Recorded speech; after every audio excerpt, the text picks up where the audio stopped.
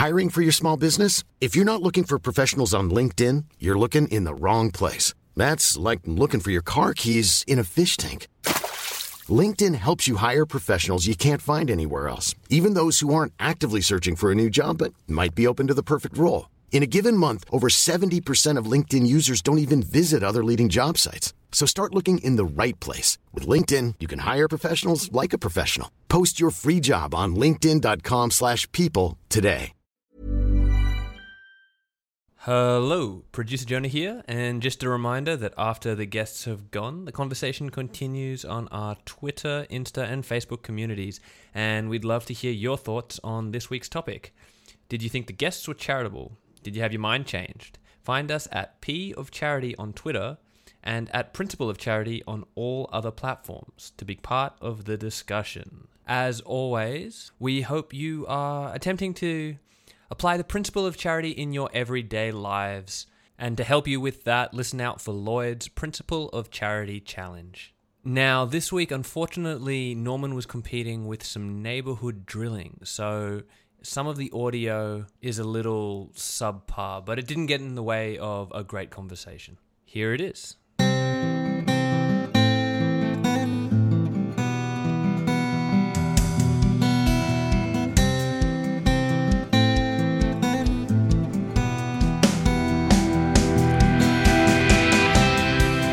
Welcome to Principle of Charity. I'm Lloyd Vogelman, and I'm here with my cousin and buddy Emil Sherman.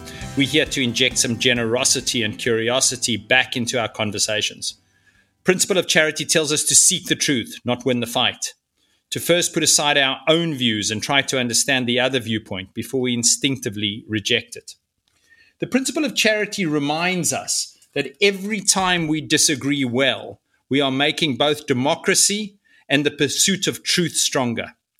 The truth, like democracy, is about the competition of ideas. Disagreement is important. None of us have a lock on truth.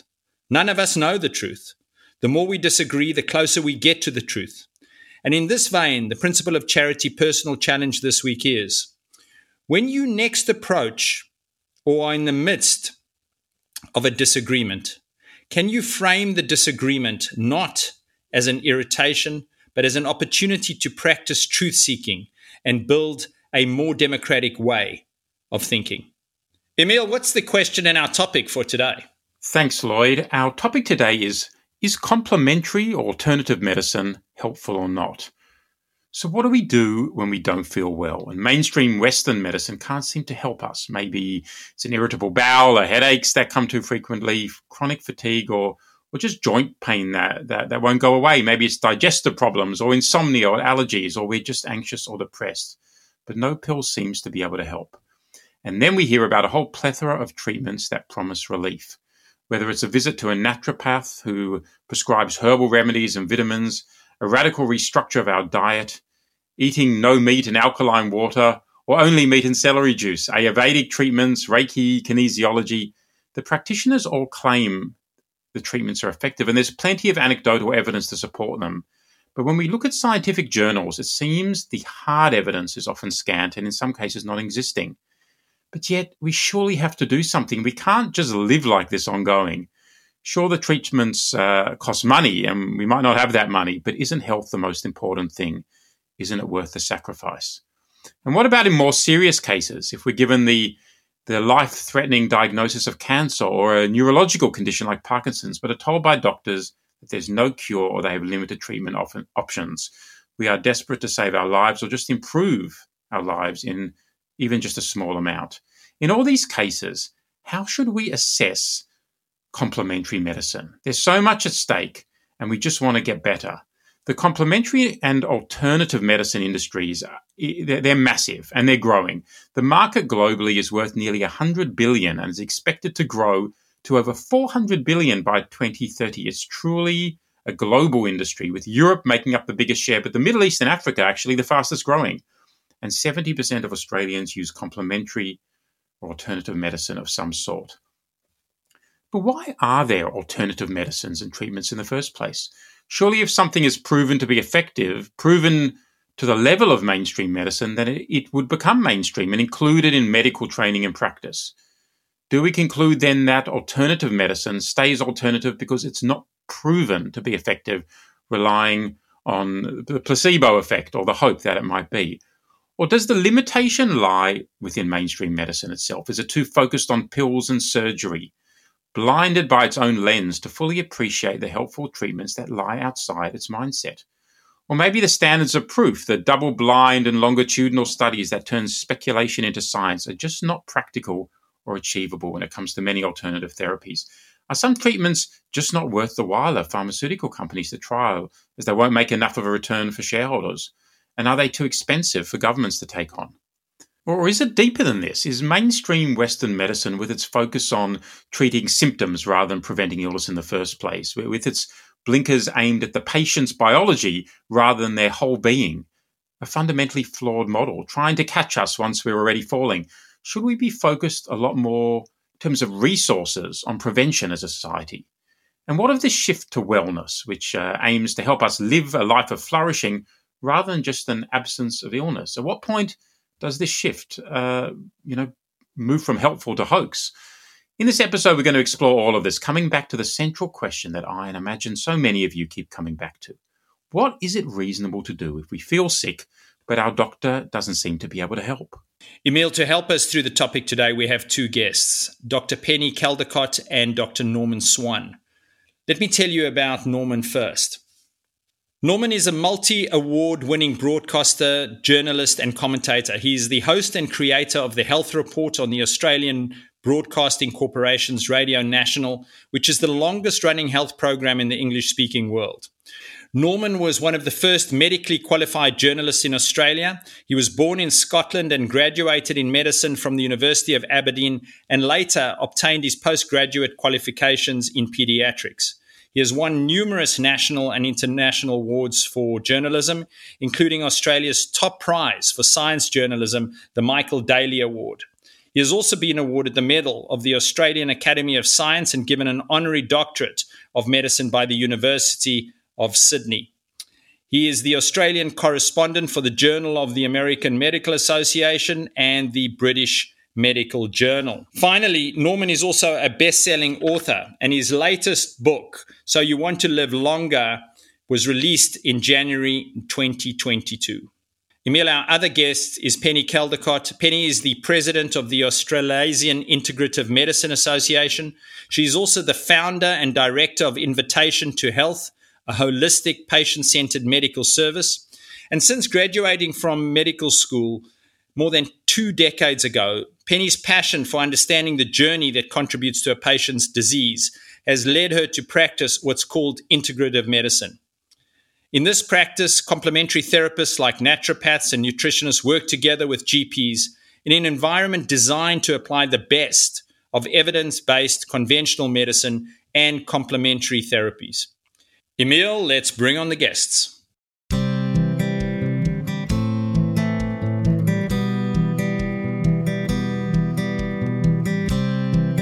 Norman and Penny, thanks so much for joining us on the podcast. Norman, I'm going to start with you. How would you describe mainstream Western medicine in terms of what scientific rigor is needed for something to be accepted as medically therapeutic? Well, you're talking to a cynic, because mainstream medicine is not as evidence-based as you'd like to think. 20 or 30% of what we do in mainstream medicine, or what they do now, is waste, stuff that either shouldn't be done, is too late, too early, too expensive, doesn't lead to good outcomes.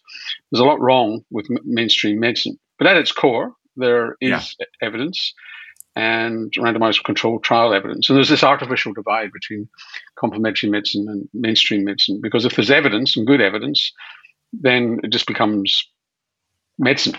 And whether that be massage, whether that be maybe some supplements, and so on and so forth. There's this artificial divide, but there's a holier than thou attitude in mainstream medicine, which works against itself. And so how would you describe the actual scientific process itself? What randomized control trials, what does medicine do in order for something to be accepted within the canon? At its core, there are multiple sources of evidence, which have various levels. So the top level of evidence is based on the randomized controlled trial. Now, randomized controlled trials are often done badly. too small, badly designed, not truly randomized. But when they are done quite well, they still can give a distorted view of the world. So the highest level of evidence is where you combine the available randomized controlled trials, bring all the data together, and work out what should be done. So, for example, if they'd done that with aspirin after a heart attack, we'd have probably saved thousands and thousands of lives around the world, because if they'd done that for 25 years, they would have known that aspirin after a heart attack saves lives. But they relied on small randomized trials. So the next level down is randomized trials. After what's called a systematic review, that's the top level, randomized trials. Then you get down to dodgier evidence, but it still can be quite good, which is where you follow groups of people through cohort studies and watch what happens to them. You can have case control studies where you have groups of people with a condition, groups of people without the condition or otherwise similar, and find out what the risk factors are and so on. And then in Scandinavia and to some extent in Australia, you have registries where you follow groups of people with, say, osteoarthritis or diabetes, and you monitor what care they're having and monitor their outcomes and feed that back to doctors, where randomized controlled trials aren't possible. I mean, just to continue there, what actually is a randomized controlled trial? So a randomized controlled trial is you have an intervention. It doesn't need to be a drug. In fact, there should be randomized controlled trials on pathology tests and surgical procedures and so on. So the idea is you've got an intervention, or you've got a person with a diagnosable problem. So the first thing is, have you reliably diagnosed the problem? You've got an intervention, and then you have to be able to have a sham intervention. So in the case of knee surgery, it would be you have an anesthetic, you have a cut in your knee, but you don't know whether or not you've had somebody going into your knee or not. Or it's a sham drug. And you then have a large enough group of people to get your effect. So the person who's doing the study doesn't know what treatment the person's getting. The person who's analyzing the study doesn't know what treatment the person got. That's double blind, isn't it? That's right. It's double blind. And you don't have adverse selection within it, and you don't have what are called confounders, where your sample is distorted. There's a whole series of things that go along with that. Yeah. Quite complex. But one of the key things is a large enough sample, and too many trials are done with samples that are too small. A good example of that is fish oil. Well, and indeed acupuncture. So fish oil, early trials, small trials, showed benefits in cardiac disease, and various other mental health issues and so on. But as the studies got better and larger, the effect reduced to, in fact, there's almost no effect of fish oil when you actually do large samples. When you look at small studies of acupuncture, it looks really effective. And what's really interesting about acupuncture is that there's probably no significance to the meridians, but there is a significance about needling. So when you actually do sham needling, you get it's not a placebo effect. You actually get a significant effect on pain relief, for example. So there is something going on with acupuncture, but it's not the Chinese meridians. In a sense, you're sort of arguing for a smaller bullseye in mainstream medicine, that it can be too lax at times, and that actually for something to qualify as genuinely therapeutic in mainstream medicine, the test needs to be harder, not easier. Correct. Well, Penny, let's move to you now, and we're going to, we've got a number of questions looking at some of the lines, the borderlines and the problems of the various, viewpoints. But just in general, how would you describe what lies outside of mainstream Western medicine? What are the sort of treatments that are there, and why do you think they're needed? So first of all, I just want to say that all if we're talking about integrative medicine doctors are first and foremost conventional doctors. And I would argue that they need to be very, very good conventional doctors before they do anything else. And then integrative medicine is also not just about the individual practitioner. It's about how practitioner teams work together for the patient and actually work really collaboratively, which we do to some extent in conventional medicine, but we could be working more closely together, and often patients feel quite alone out there trying to kind of navigate between practitioners. So integrative medicine is really about understanding the patient as a whole. And I'd say that we aim to do that in conventional medicine, but I'm not sure that we're taught how to do it in the most effective way. And by understanding the whole patient, we want to know pretty much like the whole matrix that patient exists in. So you want to know about their past. You might even want to know what happened in utero. You might want to know something about their genetics, which we're learning more and more about. You want to know about what happened to them as a kid. You know, were they sick? Were they well? Did they have trauma? Were they loved? What kind of environment they grew up in? And then the trajectory of their health and also of their illnesses and everything that's happened to them along the way, so that by the time you finish taking a history from a patient, which probably is going to take up to an hour, then you've got a little bit of an idea about how it all fits together. Because what we're really good at in medicine is going, well, you've got this and you've had that and you might have this diagnosis and let's look at all of that. And I think that's all really important. But what we don't often do is put the whole story together. And putting the whole story together gives you a much better understanding of that individual patient. So we talk about person-centred, personalised care and patient co-design, but I don't think that these are the things we do particularly well in conventional medicine. We also have to understand that people get to a diagnosis or a condition for many different reasons, and they're not the same in each person. And so what's really important is to kind of go back and look for each person, you know, how they got there and what are the particular contributing factors and how can we address those contributing factors. And so integrative medicine is more about that. And then, of course, looking at what's best. So if medication's the best answer, let's definitely do that. If sending them to a psychologist is great, let's do that.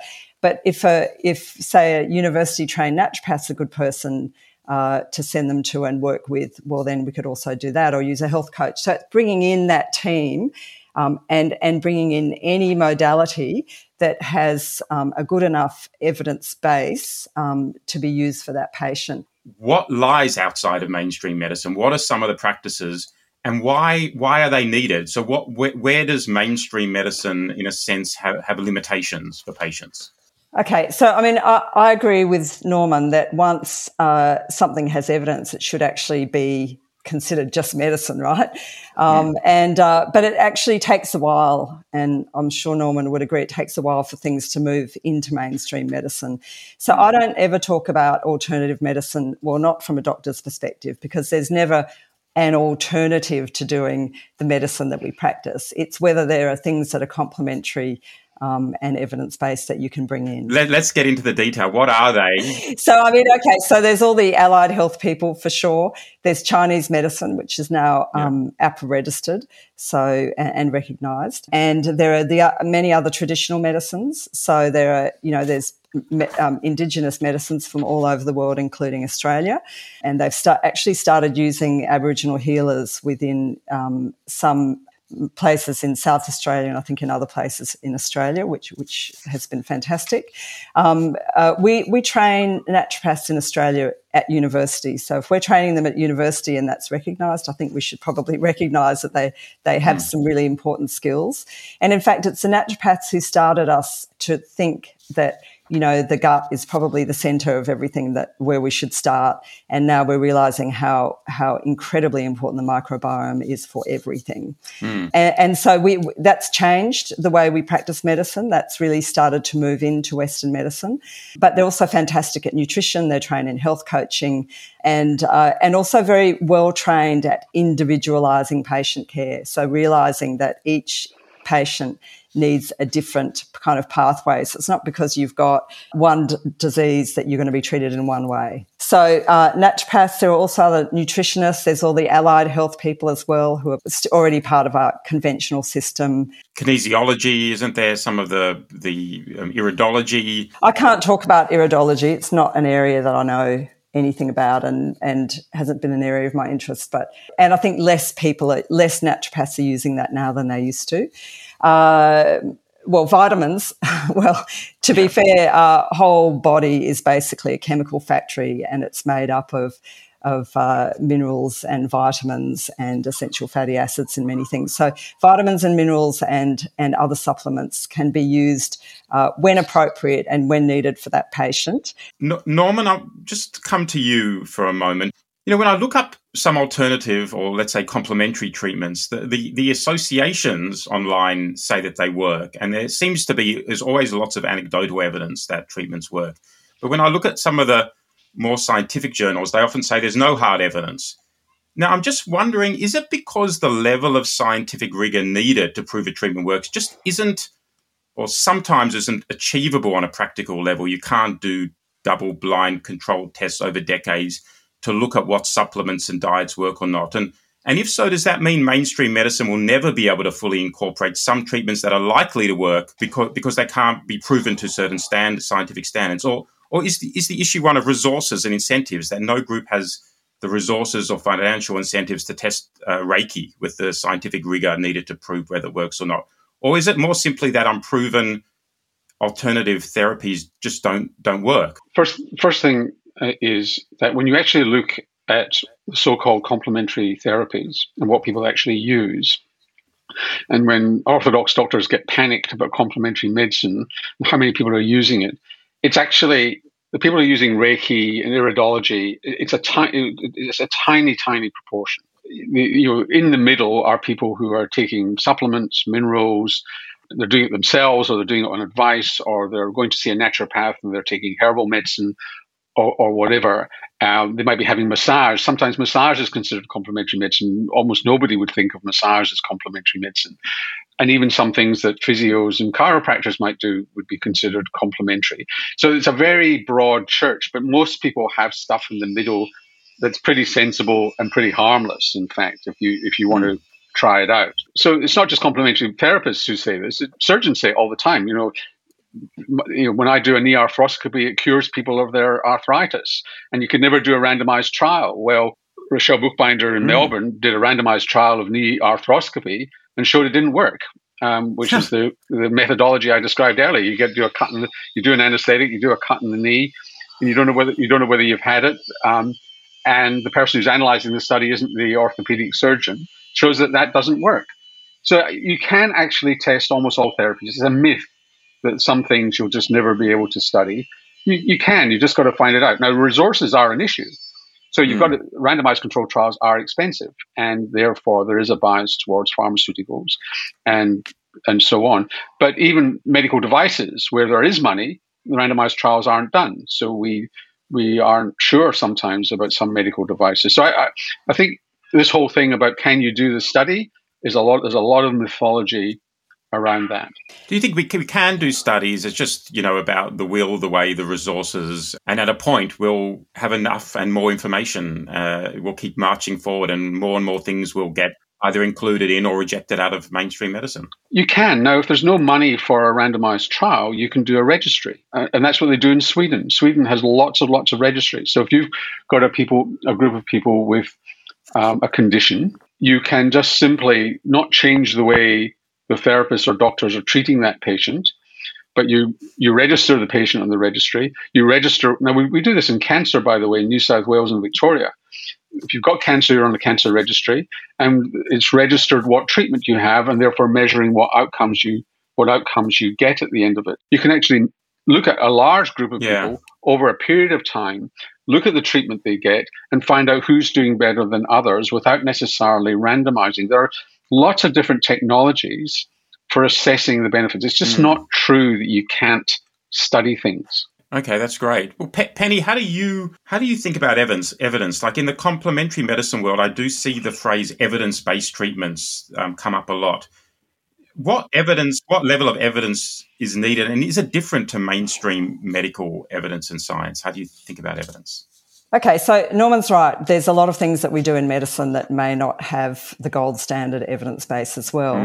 But in fact, evidence-based medicine as defined by Sackett has kind of three legs to it. So it's the science and it's the research-based evidence, it's the practitioner experience, and it's the patient desire. And actually all three of those things are really important for those legs to stand on to practice evidence-based medicine. It's really important to understand that evidence-based medicine is not just the research.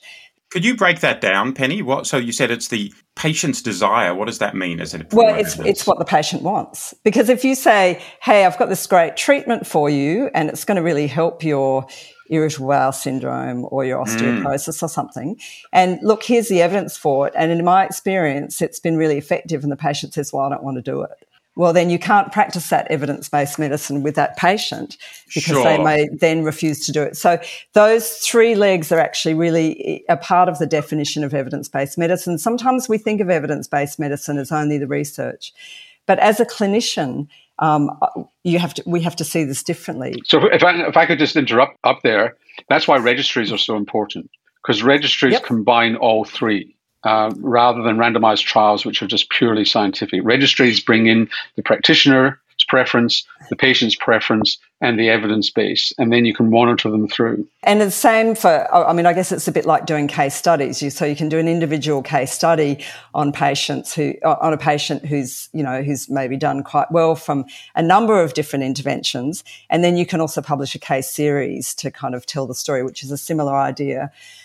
So just go back to remember that most chronic disease, and that's what we're mostly dealing with, not acute stuff, is multifactorial.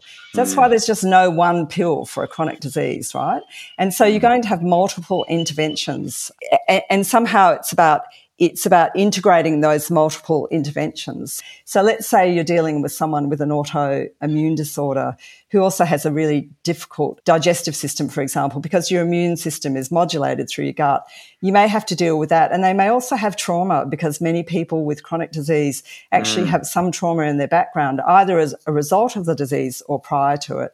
And so you might need to actually do some brain retraining as well. And that's very hard to create a sort of evidence-based, clear control for people with 7 conditions all coming together. You need to, again, take that bigger history, look at where you might be able to intervene, look at the interventions. Well, does like amygdala or, limbic system retraining work? Well, yeah, there's some good evidence for that. So how are we going to use that, and which type of brain retraining may suit this person?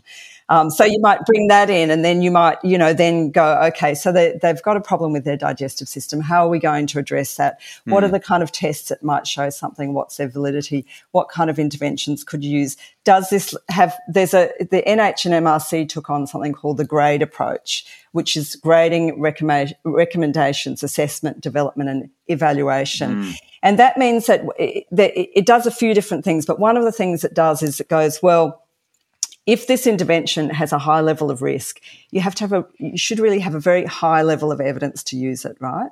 If this intervention has a very low level of risk, well, you may not need as high a level of evidence to use this, but, that's when the experience and the patient desire kicks in. That's a fascinating way to look at it, of just like balancing, being proportional, particularly when you're dealing with things that haven't had a lot of... And can I say one more thing, though? It is wrong to say that there isn't, published evidence. There are a lot of, even in the mainstream journals, we see things published on what we might have called complementary medicine before. Norman's totally right. The evidence changes all the time, but there are things like, you see a study on vitamin E and it's like, oh, vitamin E doesn't do anything for, let's say, for plaque formation in vessels and stuff. But then, they may have used the wrong kind of vitamin E, the wrong elements of the vitamin E. It's very complicated to really understand what these trials are showing. And this is where I hugely differ with Penny. This is the standard response that you get, because there's virtually no evidence for any of the vitamins at all, maybe B12 in elderly people. It depends on what you're wanting to achieve. But when you look at the large randomized trials, and there's always a thing, oh, well, we used the wrong form of fish oil. It should have been, different balance of fish oil. It's always a different form of vitamin E. The reality is these are not, just don't get me on about vitamins. This is where we do differ, is that we are not giving vitamin supplements as vitamins. We're giving them as drugs. When you swallow a pill with vitamins in it, you're taking it in drug-like quantities. And we've got no idea what the effect of that is. And biological compounds behave differently at different concentrations. So I studied this and looked at literature on this in depth. I've been following it for years, but for my latest book, is that, for example, vitamin C at low levels is indeed an antioxidant. and even using the word antioxidant is misleading in these terms, because these substances are more than antioxidants. At high doses, it probably speeds up aging and is a pro-oxidant.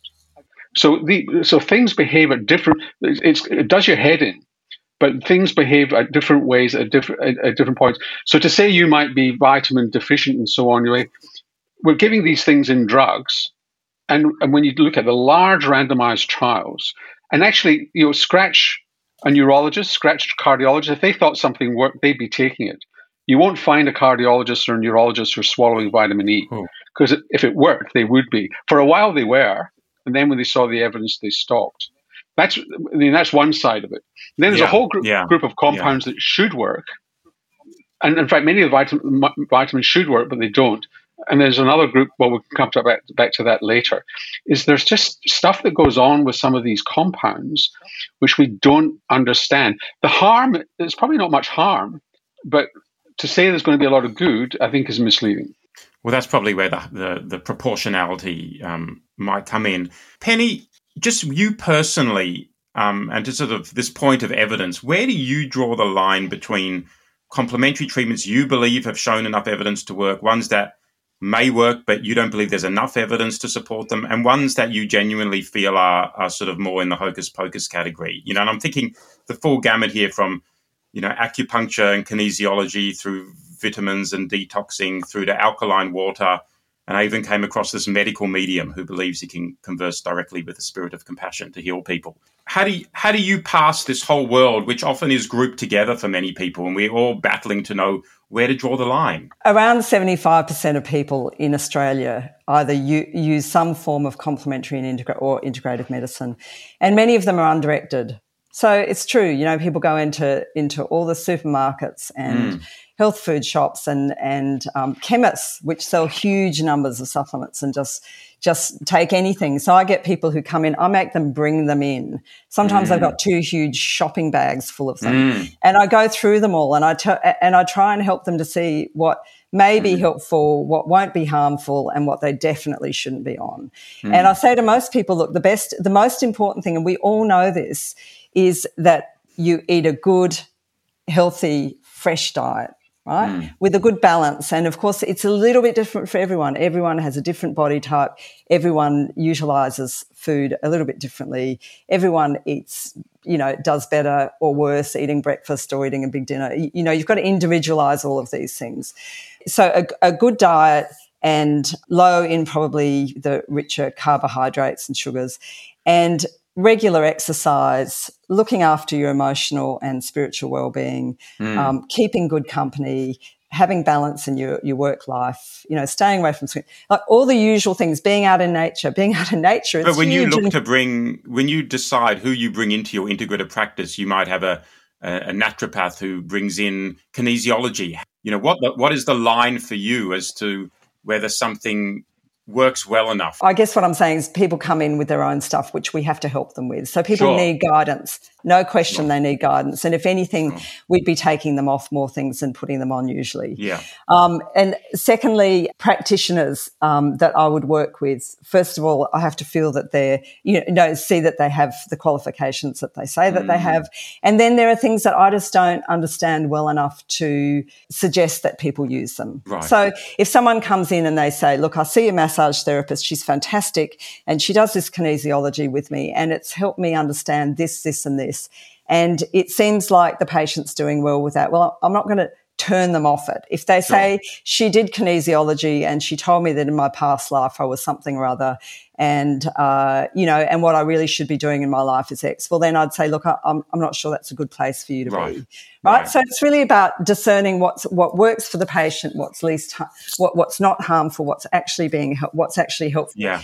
Same with acupuncture, same with many of the other therapies that people use. Can I just bring in a concept which does bring things together, and Penny's referred to it on multiple occasions, is what we forget, in fact, and sometimes we resist it, is that the brain runs everything. The brain runs everything.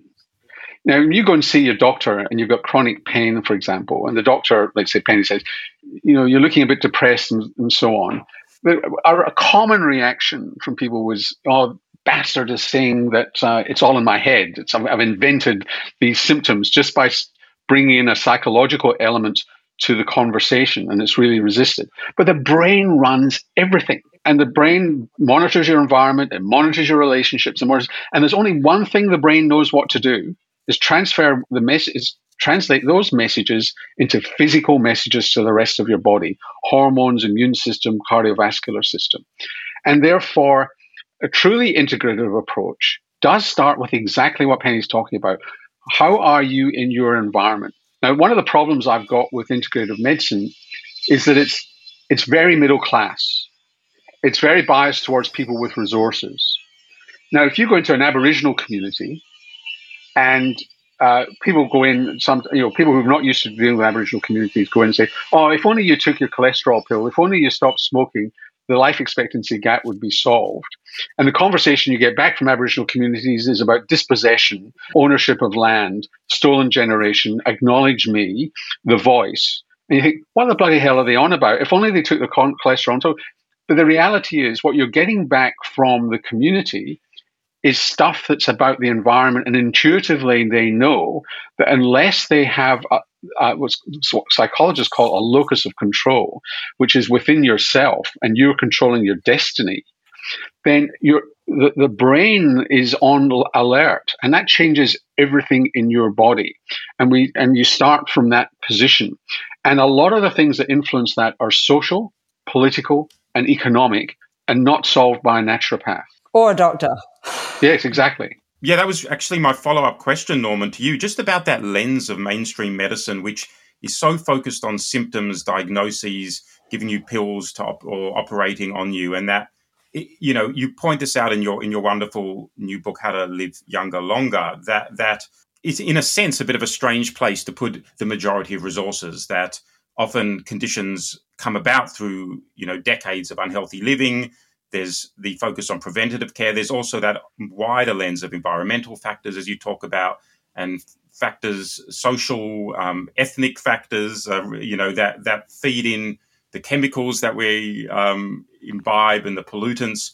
How do you think about where the resources should go in healthcare, and whether the lens in mainstream medicine can actually, I guess, limit the health of citizens, really? So I don't think it's about taking resources in one area and putting it into another. A Harvard School of Public Health researcher talked many years ago about the medical commons.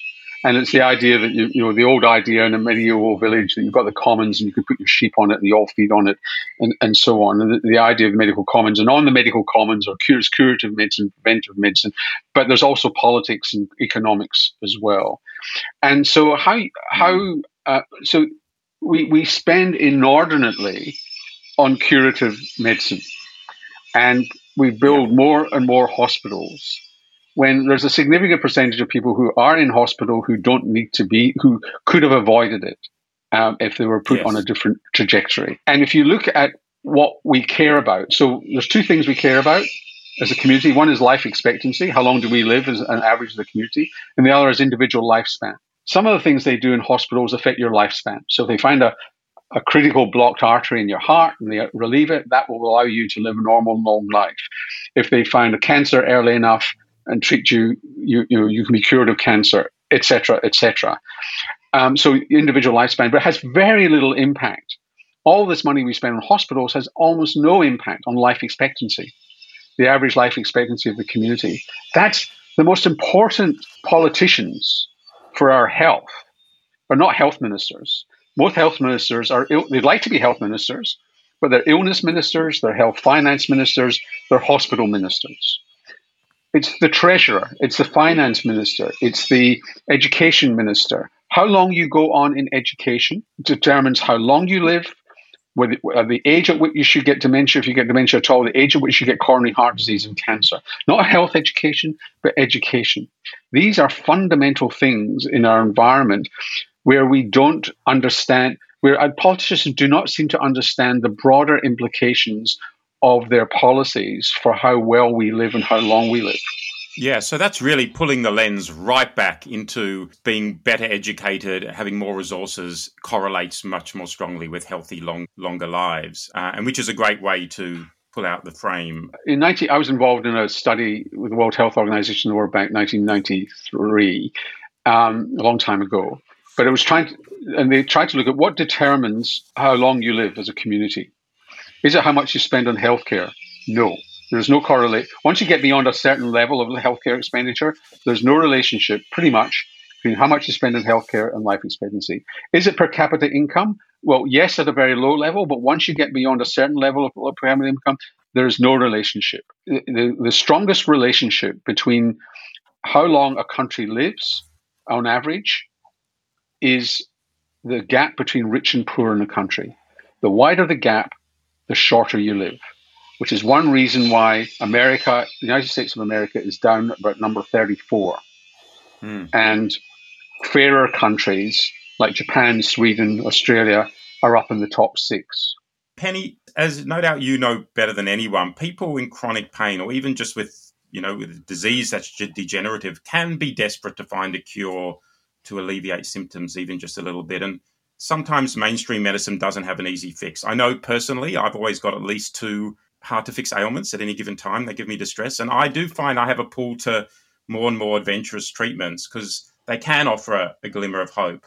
And there's always anecdotal evidence that you can find online that things work. Do you worry that the broader, I'm not talking about your practice here, but the broader complementary medical industry and the wellness industry in general can end up unwittingly preying on desperate people who do want to believe and taking money from people who have little or nothing to spare, even if the intentions of the practitioners themselves are generally pure? I definitely worry about that. I worry about it also in conventional medicine. I worry that people go and to places where they're not being heard and where they're being treated in a way that doesn't suit them or doesn't correspond to them. I do worry about it in the complementary medicine industry, and the wellness industry goes into the beauty industry, goes into all of the stuff that's going on at the moment that people think they absolutely need to be okay and that they don't. The other thing that I worry about is this trajectory that Norman's talking about, because we've got an increase in chronic disease, and it's not just in our older people, in our children as well. The amount of anxiety and depression, mental illness we have in our kids and many other things is just huge. And so we do need a different way of approaching what's going on. We do end up seeing people who have tried everything. I see many, many, many young women in their 20s who are so tired they can barely move. Now, someone needs to unpack that. Someone needs to take the time to unpack what's happened to them and how they got there and how we can turn it around for them, because you almost certainly can. Penny, I wanted to ask you about the sort of structural system of doctors. Like, in the good old days, there was a sense that people had a family GP who knew them, maybe knew their extended family, could provide a sort of pastoral care with folksy advice on years of seeing lots of different patients, even if the medical toolbox itself was a bit limited. I have a regular GP, I'm lucky, but I know that it's less and less common, and got some friends who just go to medical centres, see whatever doctor happens to be available at the time. I mean, do you think your vision of the medical profession is truly integrative with doctors who do have this 360 knowledge and training and understanding of a patient's whole being that can bring together nutritionists and non-Western practices, as well as, get the gastroenterologist and the surgeon? Is this a vision that is achievable, or really it's really only for a few select doctors who've taken the time to really broadly understand the human body and mind and who have that intimate practice where they do get to know patients in that really deep way? Well, I think that we're not saving any money by having short consultations with people and fixing single problems. Right. I know a lot of doctors say, look, I just don't have time to spend time with people. And I would say that if you spend time with people and really develop that relationship, because 50 to 60% of therapeutic outcomes come from the relationship alone. It's really important to know that, right? So that relationship, that folksy advice, or whatever you want to call that, is actually really important because they're much more likely to follow advice and work with you if they have that relationship with you. I would say that developing that relationship is not a waste of time. In fact, developing that relationship, spending more time with people initially and when they need it, will mean that you see them far less often, and they'll be far less of a burden to the system, and they'll probably end up taking perhaps less medications long term. and having a more holistic approach. And also you're educating them helping to educate them on changing their lifestyles so that actually they can change their trajectory. If the government paid for a health coach, a properly trained health coach for every person with a chronic disease and spent with them as much time as they needed, and even if that cost $20,000 to $50,000 per person, I'm not saying they would do this, they would be, and that changed the trajectory like they no longer had diabetes, then it would save the health system literally hundreds of thousands, if not millions of dollars per person. Again, so it's moving money and focus from the end through to holding the patient's hand and broadening the lens. Helping people to change a trajectory that eventually makes them independent. It's not about a diet. It's about what's a sustainable way for you to eat that feels good, that you like, that you understand. And actually, if you fall over, that's also okay. You've got somewhere to come back to. You've got someone to help you get back on track. Do you think things should move to AI more? Is that a way to make things more efficient, or you just end up pushing the problems? It's the relationship that makes the difference. People need that relationship.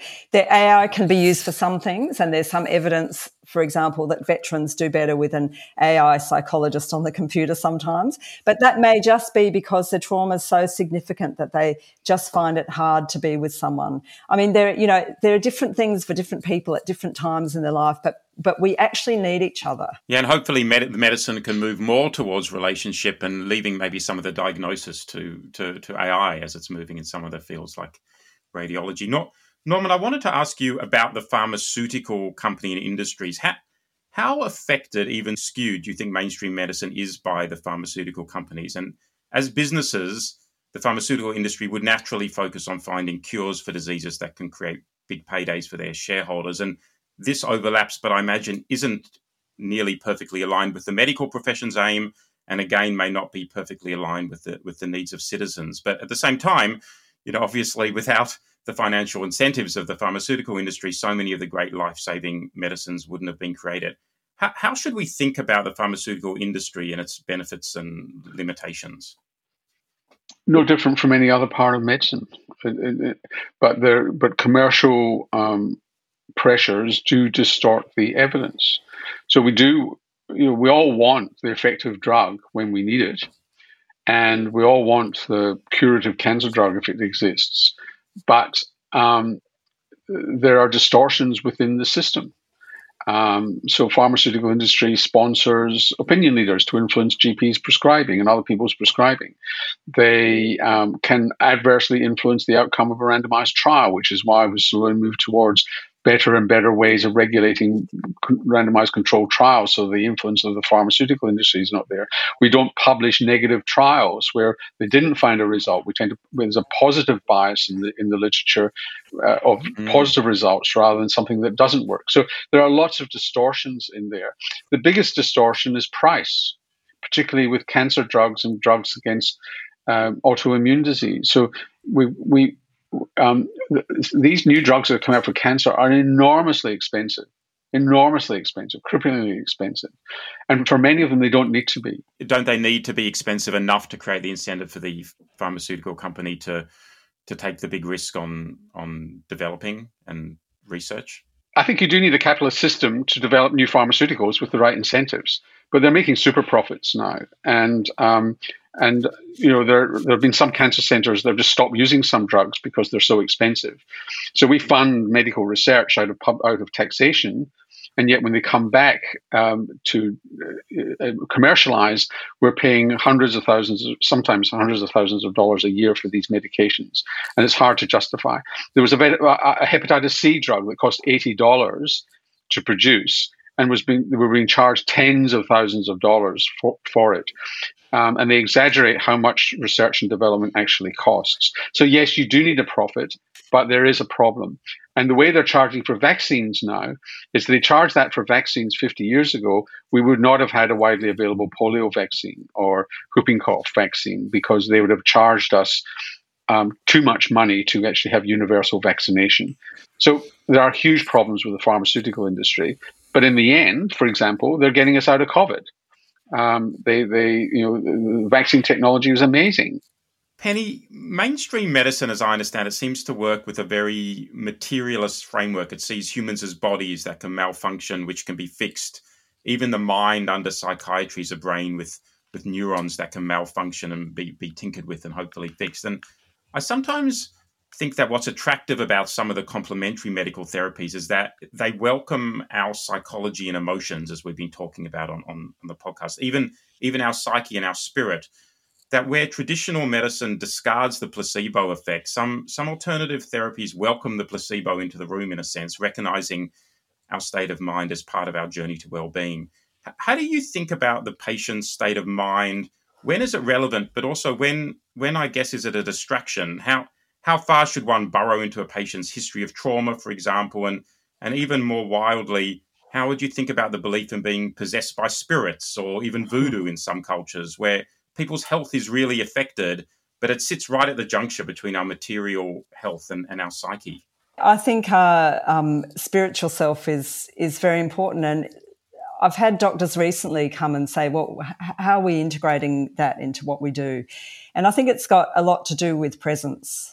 It's how you bring yourself to the consultation. It's how present you are with the person that you're listening to. Because if you're in a deep state of listening to that person, which means you're not in any judgment and you're in a state of, we could call it love, that often people find within themselves things that they didn't even know were there, which you actually do when you talk about trauma, need to be very careful with.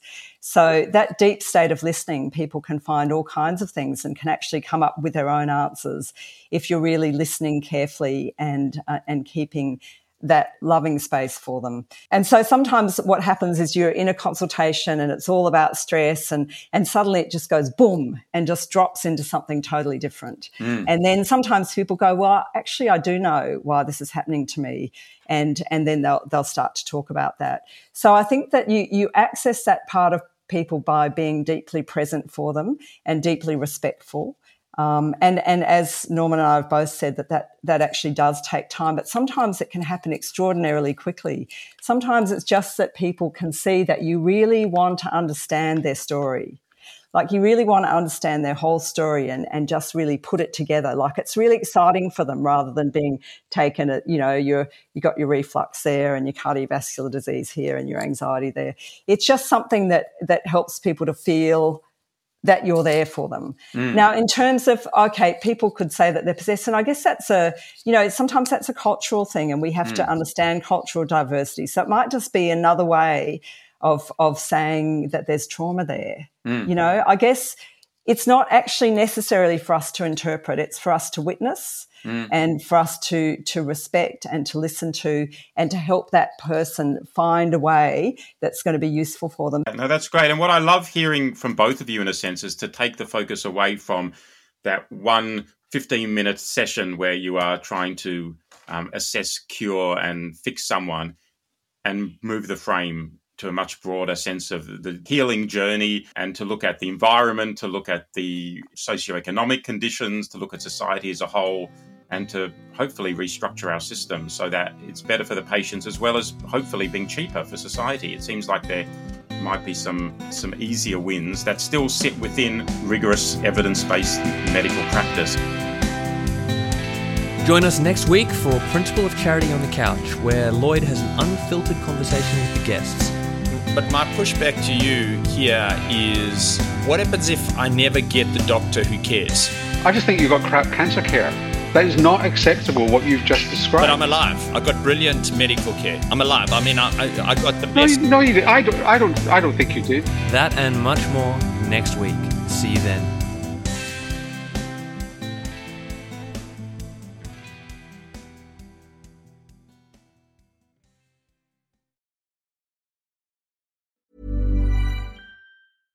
Flexibility is great. That's why there's yoga. Flexibility for your insurance coverage is great too. That's why there's United Healthcare Insurance Plans. Underwritten by Golden Rule Insurance Company, United Healthcare Insurance Plans offer flexible, budget-friendly coverage for medical, vision, dental, and more. One of these plans may be right for you if you're, say, between jobs, coming off your parents' plan, turning a side hustle into a full hustle, or even missed open enrollment. Want more flexibility? Find out more about United Healthcare Insurance Plans at UH1.com.